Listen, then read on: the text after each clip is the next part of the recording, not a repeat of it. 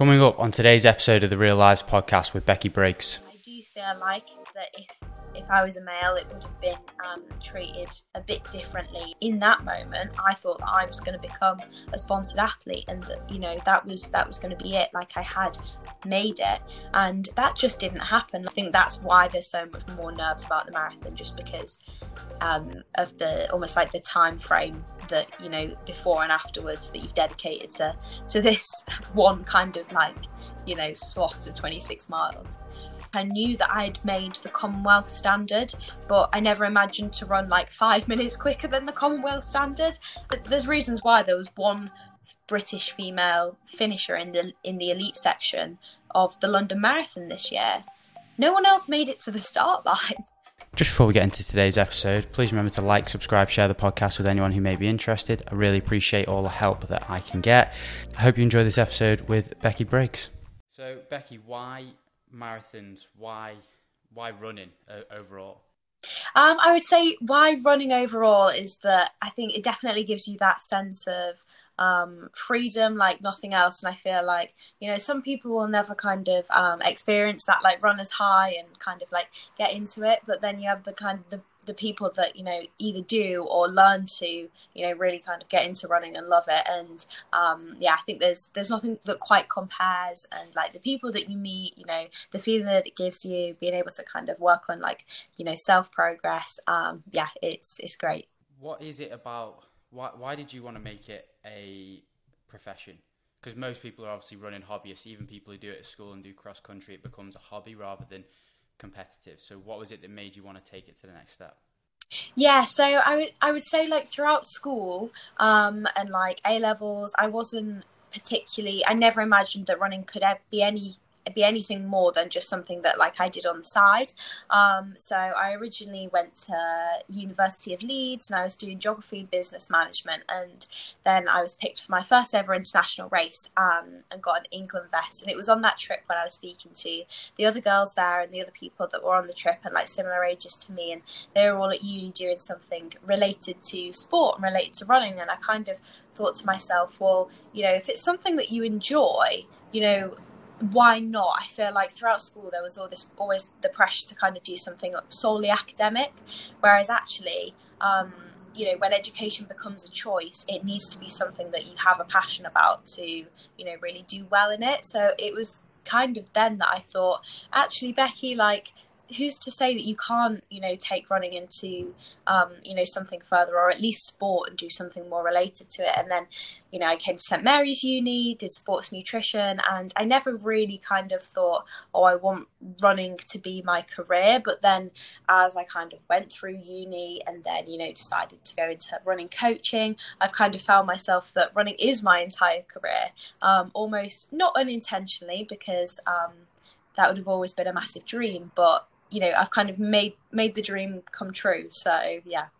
So at 23 years of age, you've obviously competed at, like you said, at the international stage. So at what age was it that you started to realise, actually, this can be a profession, it can be my thing?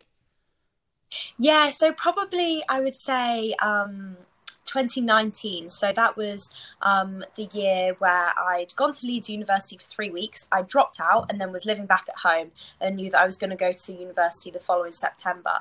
So that really kind of gave me the opportunity to, I wasn't kind of doing any A levels or anything like that, not having to study. I was just working in a shop and living at home. And I did some races where it was like, okay, this is quite good. My first ever half marathon, I broke 75 minutes and was like, wow, okay, this is good. It's not just kind of like good for my age. Like, yes, it's the under 20 British record, but it's actually like just a good time for a female. And I was like, hang on a minute, okay, maybe this is when I can, really kind of put my focuses into it, which works really nicely with then kind of transitioning to go to St Mary's. And St Mary's is a uni that I chose to go to not for the academics, solely for the running and the running setup and the opportunities that living in the St Mary's area kind of creates and provides. When you left the University of Leeds and you were making that decision that actually this wasn't going to be the place for me, how hard was it to come to that decision? Because it is so hard, especially in the UK, you know, you're paying thousands per year in tuition fees. So to come to a decision like that, how long did it take you to get there, and why did, like, obviously it was within 3 weeks, but so why so quick to make that decision? Yeah, I think it was one of those things where I'm definitely like an all or nothing type of person. So if I want to do something, I'll do it, and I'll do it with, you know, the utmost best of my ability, and, you know, put, you know, a lot of time and effort into it. I won't do anything half-heartedly.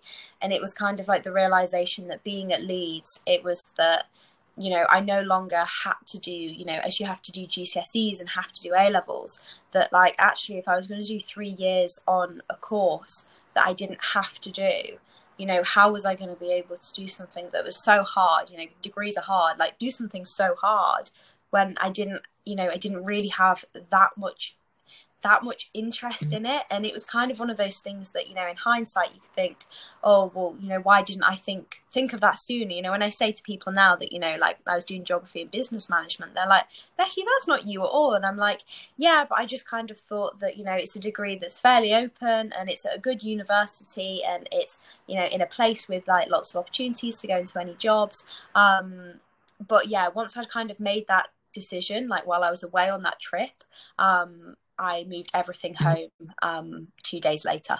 Like it was a very quick kind of like, I knew that like if I wanted to steer my life in the direction that I wanted to, that couldn't happen if I stayed doing that course at Leeds. I tried to move to sports science there, and they said no. So I thought, you know what, like this it's clearly not for me. It's not going to work. Let's go somewhere else.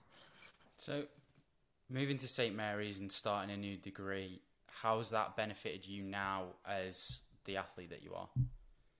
Yeah, so I would say like hugely, you know, St Mary's as not just as a university but as a place, there's such a community of runners, and you definitely kind of like, you eat, live, sleep, train together, like everyone is all in the same accommodation block, you do everything together, which, you know, can be quite like intense when you first get there. But I think for me, because I kind of came from like the middle of nowhere in East Yorkshire, like a very, very small place, that actually coming and, you know, coming from a place where at school running was kind of singled as being like, you know, the odd one out, or like, oh, you know, that one that does cross country. Whereas at St Mary's, like we were all runners. So we were all kind of like, you know, like that kind of group of people together, and it was, you know, it was normal in our circle, which was really, really nice, and everyone looks out for each other. But then yeah, not just the setup of St Mary's in terms of, you know, they do have 2 coaches there, like I'm not coached by those coaches anymore, but the fact that, you know, you've got the track there and you've got the parks, you know, Bushy and Richmond Park, like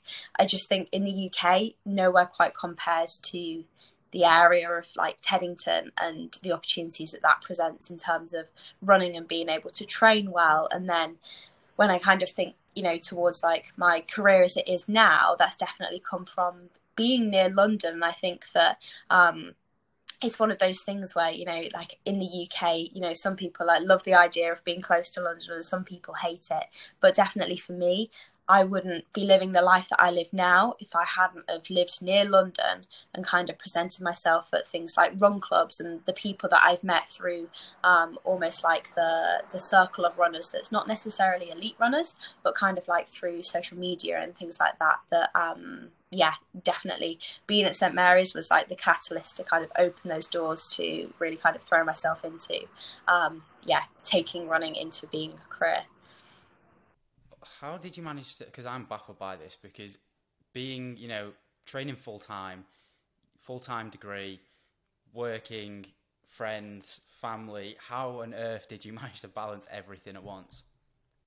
I would say, to be honest, especially through years 2 and 3 at university, I didn't have that balance. But partly, you know, it was during COVID, so in terms of, you know, social things, that was kind of cut out like for me, because, you know, you couldn't go out and do nice things with your friends because no one could. So in a way, I think that it didn't help my mental health, because I was, you know, it was a hard time. But in terms of being able to, you know, get my training done well and, you know, do my studies, you know, there wasn't a lot of fun being had. Like it was really, really hard. But, you know, I got through it, and I'm really proud of myself that, like, I stuck at it through those hard times, because if I hadn't have done, then it wouldn't have paid off, now. Like now I'm kind of like reaping the benefits of the really like hard work then. But yeah, it was a tough time, but I think it just kind of goes to show that, whether it's in running or anything in life, that you don't have to have everything doesn't have to be perfect for you to be able to like make it work. Like if you want something to work, then you can go and do it. It might not be fun, but yeah, it's choices you've got to make. So obviously you were working full time then, so was it during COVID that you transitioned into the coaching business as well? Yeah, so it was in my last year of uni, that I kind of, picked up the coaching so that I could nicely transition from finishing studying to kind of like going into full-time coaching, which worked really, really well. And yeah, I was really grateful to be able to have already kind of like set that up for myself, so that then when I did finish uni, it was like, okay, like now I know what I'm doing, I can pick this up and like go into, having this as like my full-time job. How have you found working within because obviously Run NRG it's not just yourself. Like most coaches, when they start out, they work as an individual, whereas you're working with, is it Mike Trees who runs it, and he's like, being an ultra athlete for, God, probably 30, 40 years. And then obviously his son as well. And then there's you, and then there's others. So how has that benefited you as a coach from the start until this point now? I would definitely say, I mean, I owe an awful lot to Tommy, just for, it shows the power of just like, having the confidence to like have a conversation. It was one night at Run Club that he said to me, "Oh, Becky, what are you doing next year when you finish uni?" And at that point I was like, oh, do you know what, Tommy? I'm not really sure. And he said, "Have you thought about, coaching?" And I thought, well, I have, now that you've kind of planted that seed in my head.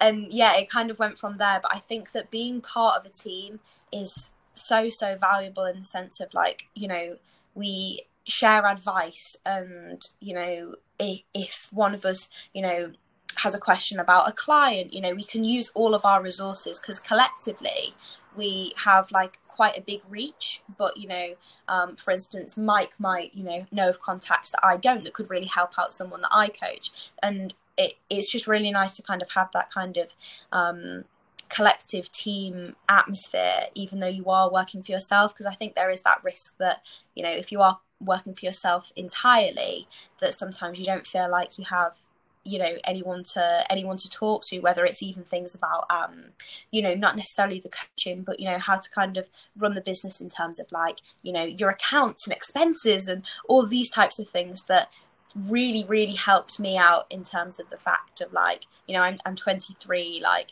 it's nice to have people there who you can, kind of reach out to when you need to, and, they can do the same to you. So yeah, it's been hugely beneficial. And I would definitely say, like the power of human connection is so important. And me and Tommy had like a day where we were getting content last week, and I came away from it just feeling so much more inspired about my own job, just by talking to someone who's doing the same thing. So yeah.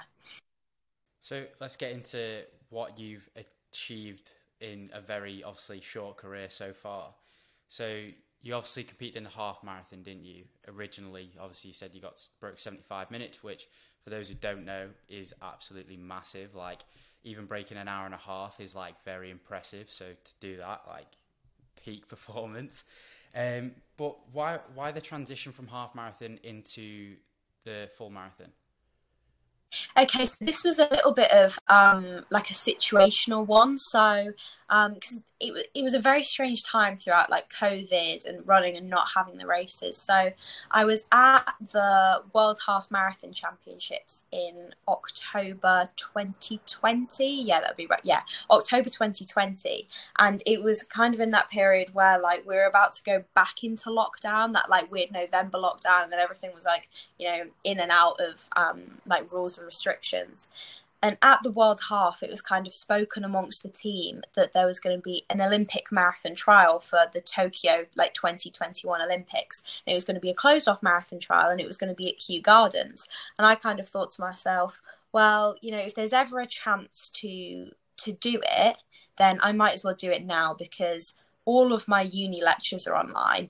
I have no social things to go to, and there are no other races to train for. So I might as well use this opportunity of essentially being able to train even more like an elite athlete.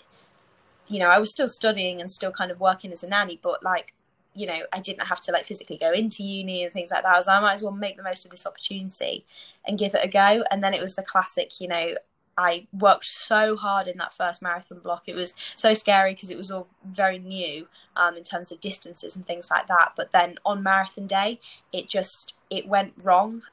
It wasn't, look, on reflection, it wasn't a total disaster. I ran like 2:38, but I was in the shape to run, very close to the Olympic standard. Like, on reflection, I know the fitness that I was in, and I just didn't treat the fueling aspect of the marathon with enough respect, and just, completely hit a wall at like 18 miles. But, I got myself round to the finish, but that was, a very memorable day. But yeah, that's why I went to the marathon. So not necessarily, it was, situational. It was kind of like, okay, I've got this opportunity, I might as well give it a go and see where it takes me. Do you sit and reflect after each race, look at what you did right and what went wrong, and then manipulate things from there in terms of like a whole training block, not just the race? Yeah, I would definitely say so. I think that that first marathon was such a blessing in disguise, for instance, that like I knew that the training had worked. Well, actually, the training had worked, but I think, I peaked too soon. I think I was too fit too early and then was tired by race day. I didn't respect the fueling enough. So then I could take that onto the next marathon block and be like, okay, these are the things I'm going to get right. I'm going to make sure that no matter what, I nail the fueling, and that, I don't peak too early.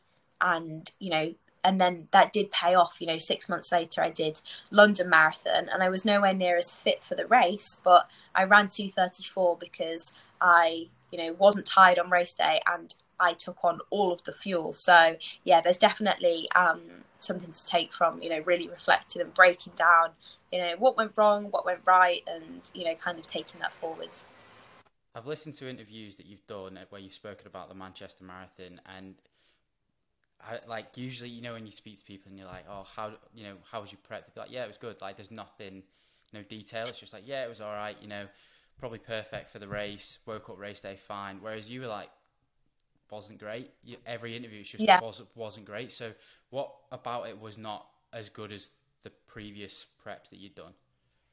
Yeah, so like the build up to Manchester Marathon, so it was my final term at uni. So kind of like all those last deadlines, like your dissertation, everything like that, which, it isn't it's a stressful time for anyone, whether, you're doing any sport or anything on the side of uni.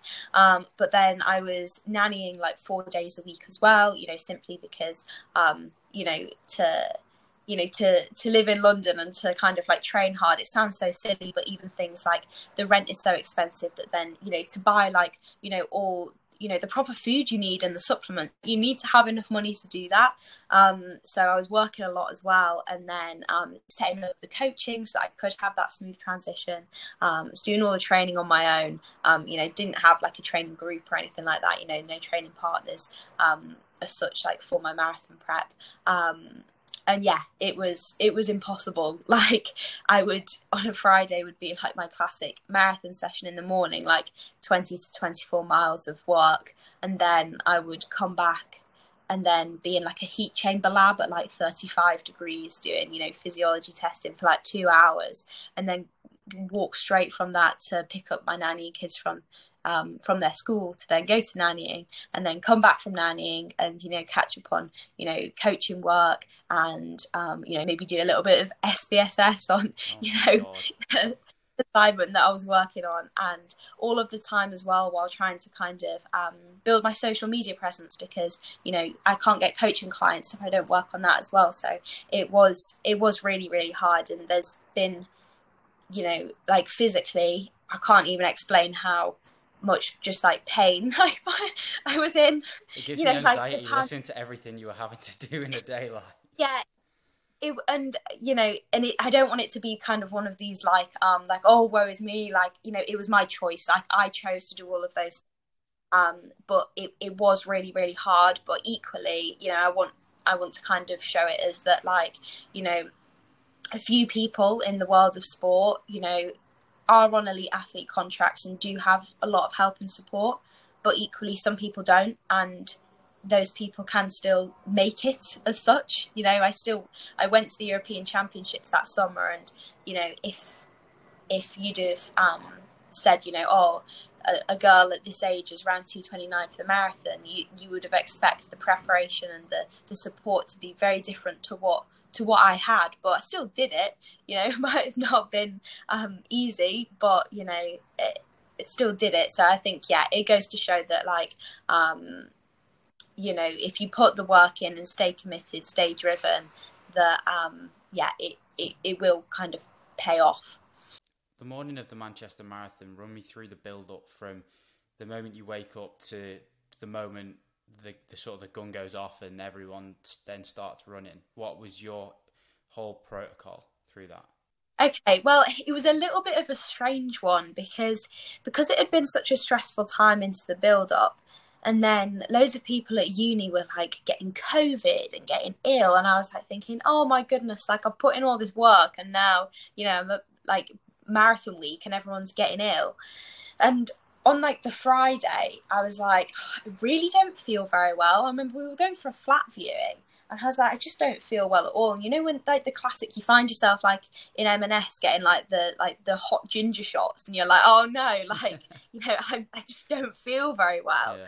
And then all of the Saturday, like on the train up to Manchester, I was just like, I just feel ill, like I don't feel good at all, and you could like hear it in my voice. And I went asked my dad to go and get me some like ginger tea bags, and in the race meeting the day before, they were on about paces and things, and my coach at the time said to me, well, you've got to go for at least the Commonwealth standard, otherwise what are you here for? And I was like, to be honest, like, yeah, you're not wrong, like if I can't hold the pace, I can't hold the pace, but I might I need to set off at a pace to go for it. And yeah, but equally, like in my head, I was just thinking, I just can't believe it, like I just don't feel very well. But then I woke up on the day of the race and like I felt all right, so I just kind of like, we kind of got up. It was like very early in the morning, so people were still coming back from their nights out in Manchester. We got the tram up to where the start line was, and yeah, that was it. Like I don't really have any kind of special race preparation apart from like eating some, like force feeding yourself some like dry bagels in the morning, and then doing 5 minutes of jogging kind of before the start of the marathon. But I think it's always been that because especially in the marathon, because I am like quite young, I always feel a little bit like what am I doing here, in that kind of imposter syndrome. Sorry. Yeah. Yeah, so it's always just kind of a little bit like, oh, like I feel everyone else is quite a bit older than me, like everyone else looks like they know what they're doing. I'm just gonna kind of like do my own thing, and then hope for the best. But there's no kind of like special kind of race morning build up as such. It's just kind of doing the things that you do before any hard training session, and just kind of replicating that. Do you get like nervous before the race? Yeah, massively. Especially, I think, get nervous before other distance races, like 5K, 10K, but it's the fact that, that like if you don't perform well in that, then there's going to be another race where, you can do another one in, a few weeks time, a month's time, a couple of months time. Whereas with the marathon, there's realistically, you can't do more than 2 a year, and 2 a year is a push anyway. And that you've dedicated pretty much like 3 months at least of your life to this one day. And then even if the race goes wrong, or whatever wrong might mean, but like it doesn't go well, then your body takes so much time to recover after it that you can't just then put it behind you and spring back into something else, because you just can't do that, because you're a bit broken afterwards. And I think that's what creates the nerves, because yourself how much you put into something, and you can only control the controllables, but sometimes you wake up and you just feel rubbish on a day, and if that's marathon day, then it's not great. But I think that's why there's so much more nerves about the marathon, just because of the almost like the time frame that before and afterwards that you've dedicated to this one kind of like slot of 26 miles. what do you do then to sort of curb the anxiety and make sure that, you know, you don't go out too quick just because of the nerves, or, you know, you don't, because when I used to play football, I used to get nervous or after before every game, and I used to I had to sit there on my own in like my own little headspace, because if people started talking, that's when I'd start getting anxious. So what would you do to sort of curb it all? Yeah, I would say, to be honest, like, you know, in the kind of like the morning of the race, or like the day before, I do kind of not keep myself to myself, but I would say in general, I'm quite like a chatty, like, you know, like, you know, like quite a bubbly person. But like just before a race, like I will kind of become a bit more closed off, just kind of like not really say much, you know, not really in my head, to be honest. I'm probably not even really thinking much. I'm just trying to kind of like just kind of be a bit like almost like a blank slate, so that I'm just like, yeah, like you physically, you can't change anything that you've already done now. So, you know, all you've got to do is just kind of keep your mind focused when the race begins. I was obviously there at the marathon that day because Abby, my girlfriend, was running it. But so I saw the leading pack run past, and like the atmosphere was incredible. But during that last sort of, let's say, 200 meters, that final straight, the Manchester Marathon, because obviously you take that left and you can see the finish down the very end. So what was going through your head at that point? Was it just pure elation? Yeah, it was like, looking back, it's such a strange memory, but I had my watch on the setting where I couldn't see the total time. So all I knew was that I'd been ticking off the kilometres one by one at a good pace, but I hadn't kind of clocked how good that time would be. Like, I knew that I'd made the Commonwealth standard, but I never imagined to run like 5 minutes quicker than the Commonwealth standard. And when I saw it, it was just that kind of like, just that, like, you have actually done it, you know, like, you know, you've, all this hard work like has, yeah, like has paid off in terms of the time. But then looking back, it's a really difficult one, because in that moment I felt like I was the happiest I could ever possibly be, and like I'd made it. But then what is making it, you know, making it in the sense of like, in that moment I thought that I was going to become a sponsored athlete, and that, you know, that was going to be it. Like, I had made it, and that just didn't happen. Like, yes, I went to the European Championships, but, you know, I came away from that with 2 stress fractures, and, you know, no contract, and you know, not a great setup, and, you know, with the support of my friends, and, you know, changing coaches, and, you know, I'm in a really good place now. I'm back rebuilding, but, you know, the sport is, it's not a linear one, and I think that's, you know, important to say for anyone at any level of the sport, is that, like, sometimes, you know, the highest moments will then be followed by, you know, the lowest moments. So appreciate it in that moment and don't forget it, but equally, like, it's not the be all and end all. Like, you've got to enjoy, you know, the little things in between, just like going for a run on a sunny day, and, you know, laughing with your friends, you know, about something that's, you know, happened in training, because race results aren't actually everything. Yeah, you've got to enjoy the whole process. Yeah, because it's interesting as well that, you know, you were doing the kilometre by kilometre during the race, because obviously you're kind of hiding yourself from whether you can, because you can get in your own head with a lot of things. Like, Yeah. I've done it on runs, like runs that mean absolutely nothing, where I'm getting in my head about a pace that doesn't matter. But for you to, Yeah. you know, if you were seeing like, say I've run 20 miles in X time, oh shit, I'm not going to make the Commonwealth cut off, you'd probably, it just like damage your performance essentially. So Yeah. at what point did you start doing that? Like, because I could imagine you've probably been through that at some point. Yeah, I think that to be in like the training blocks, quite often I would have my watch on that setting, just simply because some of the marathon sessions are so long and so hard that, for instance, if you're doing, I don't know, 6x3K at marathon pace off 1K float, there could be a really dodgy block of marathon pace in there where you don't hit it. But, you know, if you're running just the kilometre that you're in, then you can try and make that kilometre a good one. And if it's not a good one, then you move on to the next one, rather than kind of like letting that kind of really impact the whole session. And I think that, it's a good thing to kind of take, for lots of people, whether you're racing, a park run or a 10K or, half marathon, that, you can't change what you've already done, but you can change what you're going to do type of thing. So, yeah, if you think about, think about it too much and kind of deep it too much, then you're going to, as soon as your body gets tense and like, you're probably not going to run faster, even if you think that looking at your watch is going to make you run faster. That's probably not going to happen. So, yeah, I definitely think it's a useful way of doing it. You mentioned there you thought you'd come out of the marathon as a sponsored athlete as well. And I spoke to a woman who now holds a record for the most marathons consecutively, which was 150 in 150 days. And we had a bit of a conversation about the difference in male and female sponsorship within, especially like, because she was doing obviously these sort of mega endurance sort of challenge, one of these mega endurance challenges. So even at the professional athlete level, like where you're at, do you still think there's a difference in terms of male and female sponsorship now?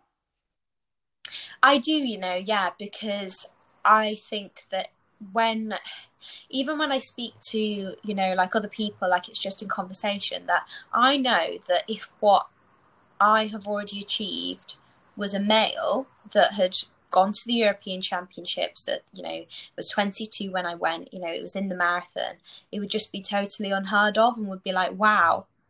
But I don't know whether, and is it just because like I am that person that I don't feel like people are like, wow, but like, it's not, I don't know, I'm not quite sure, but yeah, I do feel like that if I was a male, it would have been treated a bit differently. I've even had men say to me, like, well, it's not the equivalent, or like, that's, it's not the equivalent time. And I'm like, well, why is that the female standard then? Because, if it's equivalent, why aren't you, on that team and going? Because, and I think that there is definitely some of that like,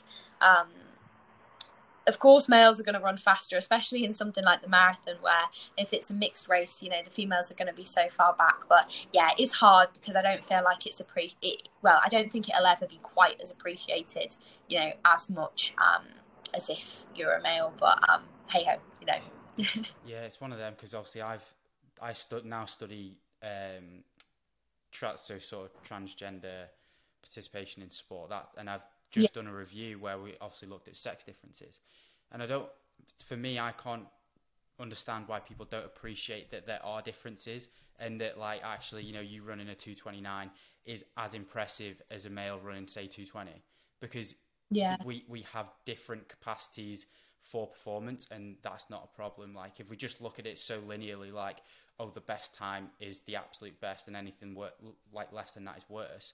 Like, it's just baffling to me, because everyone deserves an opportunity, and that it shouldn't just be men. It should be women as well. And it's so infuriating, because having now researched it and looked into it more, I've seen the differences. I've spoken to people where it's affected them, and you can see it's just that the kind of at like the wit's end of like, what do you want me to do to be able to get that extra step? Yeah, no, definitely, absolutely. I think it is. Yeah, you're totally right. And when you look at like rankings and things like that, and it's like, okay, well, if you look down the list of male rankings, and it's like sponsored, and then you look at the equivalent female, and it's like, oh, okay, like they aren't. And I don't know whether, I think it's very, very, very prevalent in the marathon, and especially British female marathon running, is that you can't guarantee years and years and years and years of consecutively top-notch performances and race results, because it's really hard to maintain that for anybody. But I think especially when you look at the female body, and maintaining health without injury, there's reasons why there was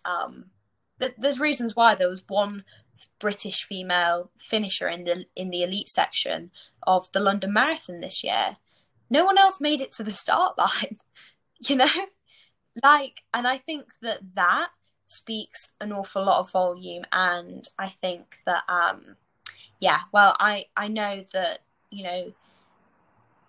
for instance, you know, British Athletics will be there to take you to the competitions when you're doing well, but when you're injured, there isn't the support, and I think that's really sad, but it's the truth. And I think that yeah, you know, like I say, there's reasons why that British female marathon runners can't perform, you know, year after year, and maybe that's why there isn't the sponsorships, because it's almost seen as a risk, because there's no guarantee that they're going to churn out fantastic race results race after race. But yeah.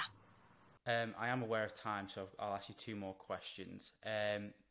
One I wanted to ask you was, obviously you've seen now that companies don't sponsor based on such incredible achievements. So does it make you appreciate the sponsors that you do have, like Pure Sport, who are obviously behind you and sort of helping you along the way?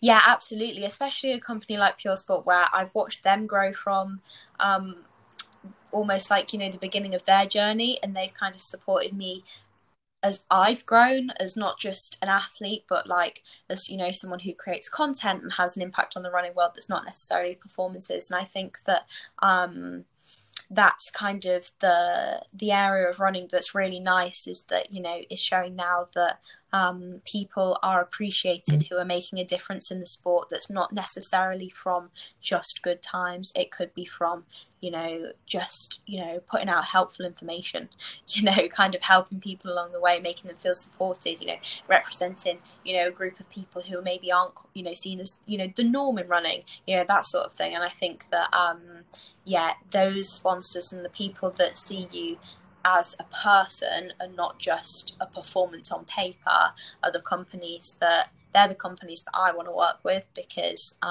you know, I'm not just a 2:29 marathon runner. Like, you know, I'm a lot more than that.